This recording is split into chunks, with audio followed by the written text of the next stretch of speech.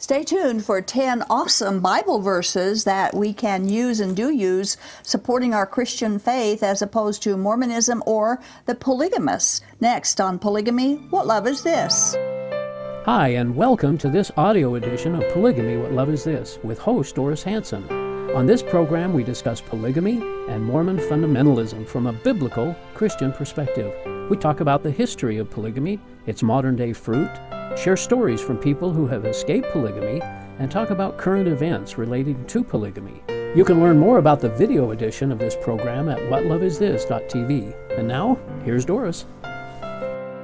This is part 3 of our 3-part series, the final part of our series, where Eric Johnson of Mormonism Research Ministry explains some of the favorite verses that he likes to use from the Bible when having conversations with those of the Mormon faith.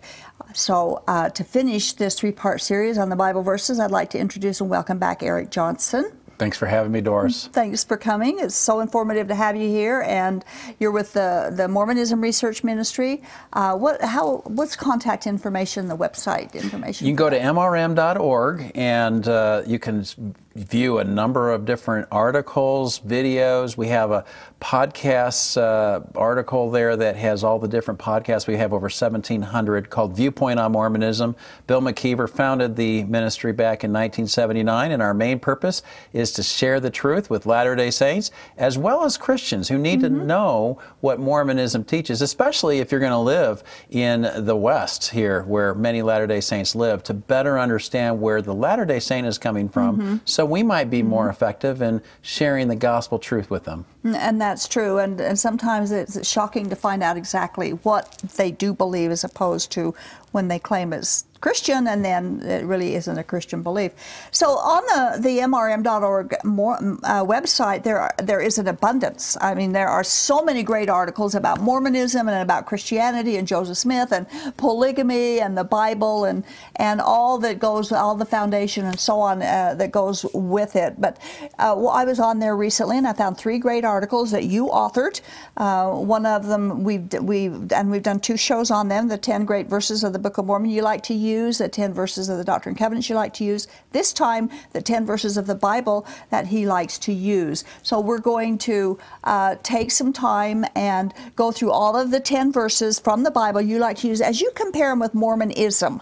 And when I say Mormonism, that includes all of the Mormonism and polygamists and any group of people that believes in the Book of Mormon, Joseph Smith as a prophet, and so on. Yeah, listen, these verses are made for everybody, and for us to be able to maybe learn what our Bible has to say. The Bible says that it does not return void, and so if you can understand, instead of just saying, well, it's in there somewhere, but know the reference. I can't overemphasize how important it is that we know what our Bible says and to be able to point people there. So if they say, well, where does it say that? And it doesn't have a whole lot of credibility when you say, well, it's in there somewhere, but rather point them to a verse and be able to support your point. There's nothing better apologetically, I have found, in an evangelistic situation. And it was interesting when I first started studying the Bible. It's interesting you should say that, because I thought the Bible said things it didn't say. And I would always say, well, the Bible says blah. And so after I started studying the Bible for myself, found out it wasn't there. So it is good to study. And we're going to start with Isaiah. This is one of my favorite verses as we do apologetics to the Mormon faith that does believe in many gods, especially the polygamists do believe in that. Isaiah 43:10 says, "You are my witnesses, declares the Lord, and my servant whom I have chosen, so that you may know and believe me and understand that I am he. Before me no God was formed, nor will there be one after me." And Christianity teaches that God has always been God, and it's so important we understand who God is. If you have the wrong God, you have the wrong gospel, and you're headed to destruction.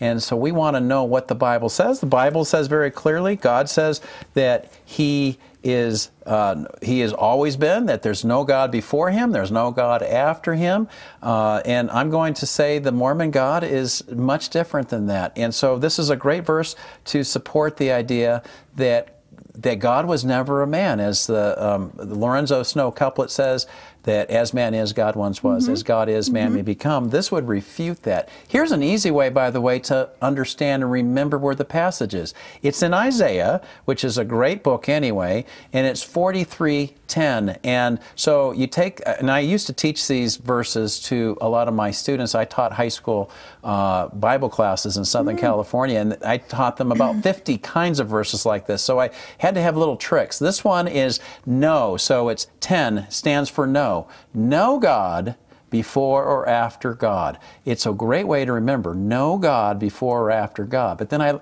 going to give a bonus verse if that's okay. In Isaiah 44, 6 through 8. And the way to remember that, 4, 4, 6, 8, who do we appreciate? God. So it's no God before or after God, Isaiah 43:10. And then Isaiah 44, 6 and 8 says, God knows of no other gods.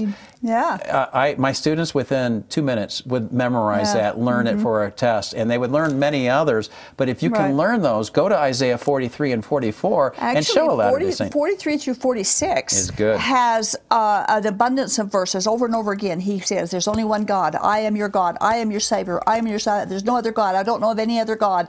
Name one other God. Just over and over again in those verses. How many times does he have to say that? Good point. Yeah. Good point. Okay, the second verse is in Psalm 90, verse 2, which says, before the mountains were brought forth, or ever thou hast formed the earth and the world, even from everlasting to everlasting, thou art God. Well, the idea that God is from everlasting to everlasting is a biblical truth. And as we said in a previous show with the Book of Mormon in Moroni 8:18, that God is from everlasting to everlasting. So if the Scripture says that God has always been God, there's no God before or after him, and he's from everlasting to everlasting, that is infinity past to infinity future. And I know that's a mystery, but according to the Bible, in the beginning, God created. He was God there. was in the beginning. Everything that has a beginning has a cause. The universe has a beginning, therefore the universe has a cause. It's an easy syllogism to remember. And where did God come from, people ask? Well, God has always been. He came out of his element to create time. However that happened, that's a mystery, of course, but the idea that God has always been God is a biblical truth. It is a biblical truth. And actually, there are not very many religions, that pseudo-Christian religions on the planet, that believe that there are many gods, like the Mormons do, that man can become God. That's a and that unique there's teaching. Millions and millions of gods, and you have to be married and all this other stuff to become a god. So that's unique too. And I've talked to Mormons who have come out of Mormonism and polygamists that begin to do the study themselves, and they're shocked that other people don't believe what they believed because they think it's a universal truth, and it's not. No, it's not. Okay, number 3, Deuteronomy chapter 6, verse 4 says, hear, O Israel, the Lord our God is one Lord. This is known in the Hebrew Scripture as the Shema. And when it says that God is one Lord, it's his nature. God's nature is only one. And Jesus cites this in Mark chapter 12, verse 29, when he's asked which of the commandments is the greatest. Before he answers the question, Jesus cites from Deuteronomy 6:4. Jesus believed there was only one God. Right. And he said that, he cited this passage before he said that you're supposed to love God with your whole heart, soul, mind, and strength, and to love your neighbor as yourself. And that summarizes, he says, the whole law. But notice that Jesus had to say that. And yet, it's interesting. Jesus claimed to be God many different times. I mean, John 1:1, it says, in the beginning was the Word was with God, the Word was God. He created all things according to John 1:3. And we have so many different passages that help support that. But this idea of one Lord is both Old and it's also New Testament. And verified by Jesus. Absolutely. Which is very important, because if you believe in Jesus and if you call yourself a church that believes in Jesus, then you need to believe what he said. Right. Exactly. Amen. Okay, John 8:58. And this just builds. We're just building on this same topic with this verse as well. John 8:58 says, Jesus said unto them, verily, verily, I say unto you, before Abraham was, I am. And Jesus here is the second person in the Trinity. Right. We hold that, as I was saying earlier, the Bible is clear that he was God. And so when he says this to the Jewish leaders, they did not like it at all. In fact, a number of times they knew what he was claiming to be God. They did. They picked up stones to stone kill him. him. Because you, a mere man, claim to be God. Right. What is Jesus referring to here? He's going back to Exodus chapter 3, verse 14. When Moses says, "Who shall I say sent me to Pharaoh?" Then God says, "Tell them I am who I am." And in the Greek, that's ego eimi. And in the Septuagint, which is the Greek translation of the Hebrew Scriptures, the word ego eimi is found there. So the Jewish leaders knew their Old Testament Scriptures. They knew what Jesus was claiming for himself. Exactly. So I like to point out that Jesus is not just a God, as the Jehovah's Witnesses would also say, and the Mormons would say, he's not the God in the sense that Heavenly Father is. But Jesus claimed that he was God. And he also said in John chapter 8 that if you do not believe that I am who I claim to be, you will die in your sins, and where I go, you cannot come. It's a pretty big claim, isn't it? It's a big claim, and it's a huge detriment not to believe that he is the one and only God. So either Jesus is, as it's been said, Lord, liar, or lunatic. The great Right. trilemma by C.S. Lewis. And Yeah. you can't just call him a good teacher. Right. Because a good teacher who is not telling the truth should not be considered Or good. just one of many gods. Right. Well, I don't want to go there. It'd take too long. Anyway, let's go to number 5, Matthew 1:21. And she shall bring forth a son, and thou shalt call his name Jesus, for he shall save his people from their sins. I love this verse because this is why Jesus came. And I don't think most Latter-day Saints understand this. Even though Jesus Christ is in the church's name, I understand that they do believe in Jesus, of course. The question is, which Jesus do they believe in? But what is the purpose of Jesus? And the purpose of Jesus was he came here to save people from their sins. And if you read the book of Hebrews, the whole book is talking about how he offered himself as a sacrifice. He was the great high priest, a Melchizedek priest, if you will, the only one who ever was. And it says that he paid the price in blood so that our sins might be forgiven. How might it be forgiven? Well, go to the end of chapter 10, and it says, by faith. It's through faith. In fact, chapter 11 then goes and talks about how all of the Old Testament saints were saved by faith. So I like to use this because so often I think the Mormons and the polygamists and others who claim to be Christian do not have the proper understanding of who Jesus really was. And I would agree. And again, this is building on what we have already spoken about. The name Jesus is the Greek name for the Hebrew name Joshua. Right. And they had definition, or they had meanings in their names. And the Joshua meaning of Joshua was, God is my salvation. Isn't that great? So if Jesus means, and Emmanuel, God is with us, and God is my salvation, and Jesus is the Savior, again, we come right back, circle around the whole thing. Jesus Christ is God, and only God saves us. And that's the purpose of why we do what we do, because Exactly. we want people to understand that there is good news. What's the good news? Not that I can somehow earn my salvation, Exactly, that's but not that good news. somebody came and imputed his righteousness, God's righteousness, to me through faith alone. And Sola he did it fides. for me. He did it for me. He did. And only God could have done that for not only for me, but for everybody. Yeah. Only God could do that. Okay, the next one is Hebrews 10:14. For by one offering he hath perfected forever them that are sanctified. And we have to understand that justification is the idea that through faith we receive salvation, that we have a relationship with Jesus. And sanctification then is living out that faith with fear and trembling, as it says in Philippians 2:12. So for this verse, I've mentioned Hebrews before. It's a very important book. I think if you're somebody who has just left Mormonism, or if you're thinking about leaving Mormonism, I think the two greatest books you can read would be Romans and Hebrews, because Hebrews just takes the whole concept of being able to do anything on your own, about being worthy in any kind of way, and it shows that you don't have it, but Jesus does. And so he did it through one offering on the cross. And as I mentioned, the very last verse of Hebrews chapter 10 says that we are saved by faith. And then he supports that case. And that's why I love taking people to this passage. And on top of another verse that builds on that is Genesis 17:6 or 15:6, where it says Abraham believed the Lord and he credited to him for righteousness. And Romans quotes that. Belief, Romans does quote it. So it's belief. God just wants us to believe him. That's it. He just wants us to believe in who he is and his integrity. That's it. Let him work in you after you receive the salvation. But don't try to put the cart before the horse and try to conjure up your righteousness. And I think that's why so many Latter-day Saints are depressed. They know they're not doing what they're supposed to do, and there's no hope. And they don't know there's no hope. They don't know how to get out of that. Okay,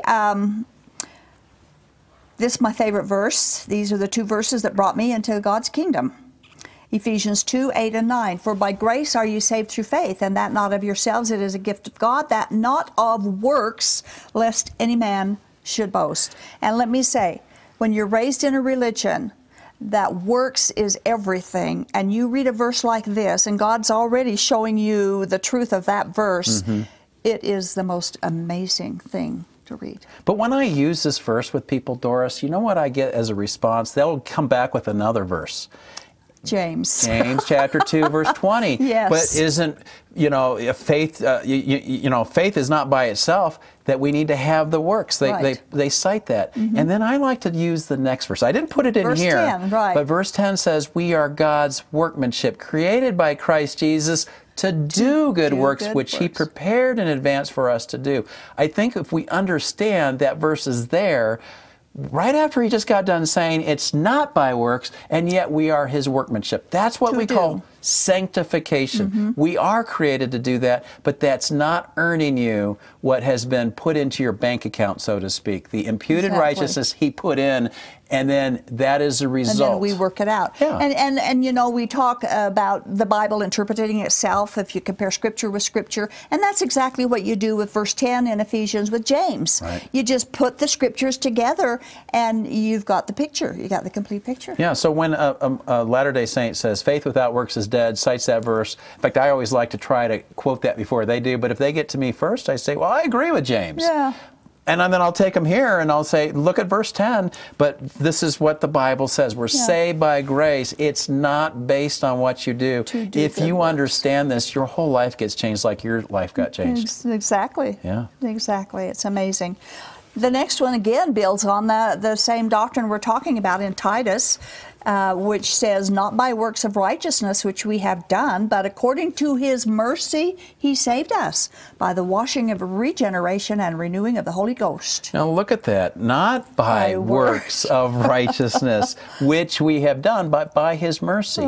We need to understand mercy is a little different than the word grace. Grace is getting something you don't deserve, but mercy is not getting what you do deserve. We deserve punishment. Romans 3:23 says all have sinned and have fallen short of God's glory. Romans 6:23 says the wages of sin is death. So we understand then, according to the Bible, that we are in trouble. We've got bad news, but it's good to have bad news. You want the doctor to tell you that you have cancer. If you have cancer, you don't want him lying to you and saying you don't have it, and then 2 years later you're gone. At least you can do something about it. If you understand this, and then it goes on in verse 7. I don't have it in this passage, but if you go on, it says that we're justified by his grace. We have become heirs according to the hope of eternal life. And this is something, Doris, I have found that no polygamist nor any Latter-day Saint has a hope of eternal life, because they know they have fallen short.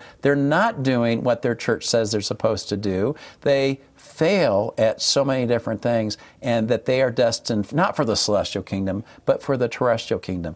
And the Bible is so different. It says it's through his mercy, it's through his grace, as we just read in Ephesians 2:8 and 9. And then if you're justified by his grace, then you're already an heir of salvation. There's a couple of things I'd like to quickly bring up. The first one is a supporting verse from Isaiah chapter 64, verse 6, where it says, all our righteous acts are like filthy rags. So Titus says, not because of your righteousness that you've done, but by his mercy and by his grace we are saved. Isaiah, not by any, our righteous acts are filthy rags to God. So let's not try to be righteous and present them to God. We see that in Matthew chapter 7. Jesus says that there will be many who say, Lord, Lord, look at all the good things I've done. And Jesus says, oh, welcome to my kingdom? No. He says, depart from me, I never knew you. I never knew you. Yeah. That's exactly right. And then when we depend upon keeping commandments, our focus is on us or on each other. Are you keeping the commandments? So it's all either on us or ourselves. And it just completely takes it off of Jesus and of God. You know, it's an empty religion in that way. And again, it's not one that doesn't have the power to do what God wants to do in each one of us through His grace. Define biblical grace versus Mormon grace, just the short definition, and biblical salvation versus Mormonism salvation. Well, real quickly, grace for the Christian is all that we need to be able to be forgiven of our sins, and there's nothing we can do to add on to it. Where Mormonism says in 2 Nephi 25:23 in the Book of Mormon, we're saved by grace after all we can do. So that's not grace. Grace is nothing we can do. Right, absolutely. That's what we just said in Ephesians 2:8-9. It's not by works. Right. And so the difference between the Christian salvation and the Latter-day Saint salvation, well, you have to understand what salvation means. You have to know what the meaning is when they say salvation. Right. Are they talking general resurrection from the dead because you were obedient in the pre-existence and you get one of three kingdoms? Or are they talking about individual salvation, as Joseph Fielding Smith put it, where you only receive that through keeping commandments, and that is exaltation or eternal life. That's where you'll get to go to the celestial kingdom. So these are big differences. Yeah, general salvation to the Mormon is resurrection. That's all it is. And in fact, McConkie wrote, there will be many who will be saved to be damned. Yeah. Now that's Mormon theology. Yeah, it is. That's not biblical theology. No, it's not. By any means. Yeah. Okay, thank you. We'll go to Romans 3:28 now, where it says, therefore, we conclude that a man is justified by faith without the deeds of the law. And these are my 10 favorites. You see that I'm dealing mainly with who is God and what is salvation. And what is because salvation. These are the most important issues. I don't like to get into side issues when I'm talking to somebody. I want to get to the heart of the issue, especially if that is the only time I might get to speak to them. Right. And so I say here, I show them that we are justified by faith. And in fact, Joseph Smith, in his translation, the Joseph Smith inspired version, he added the word alone in there.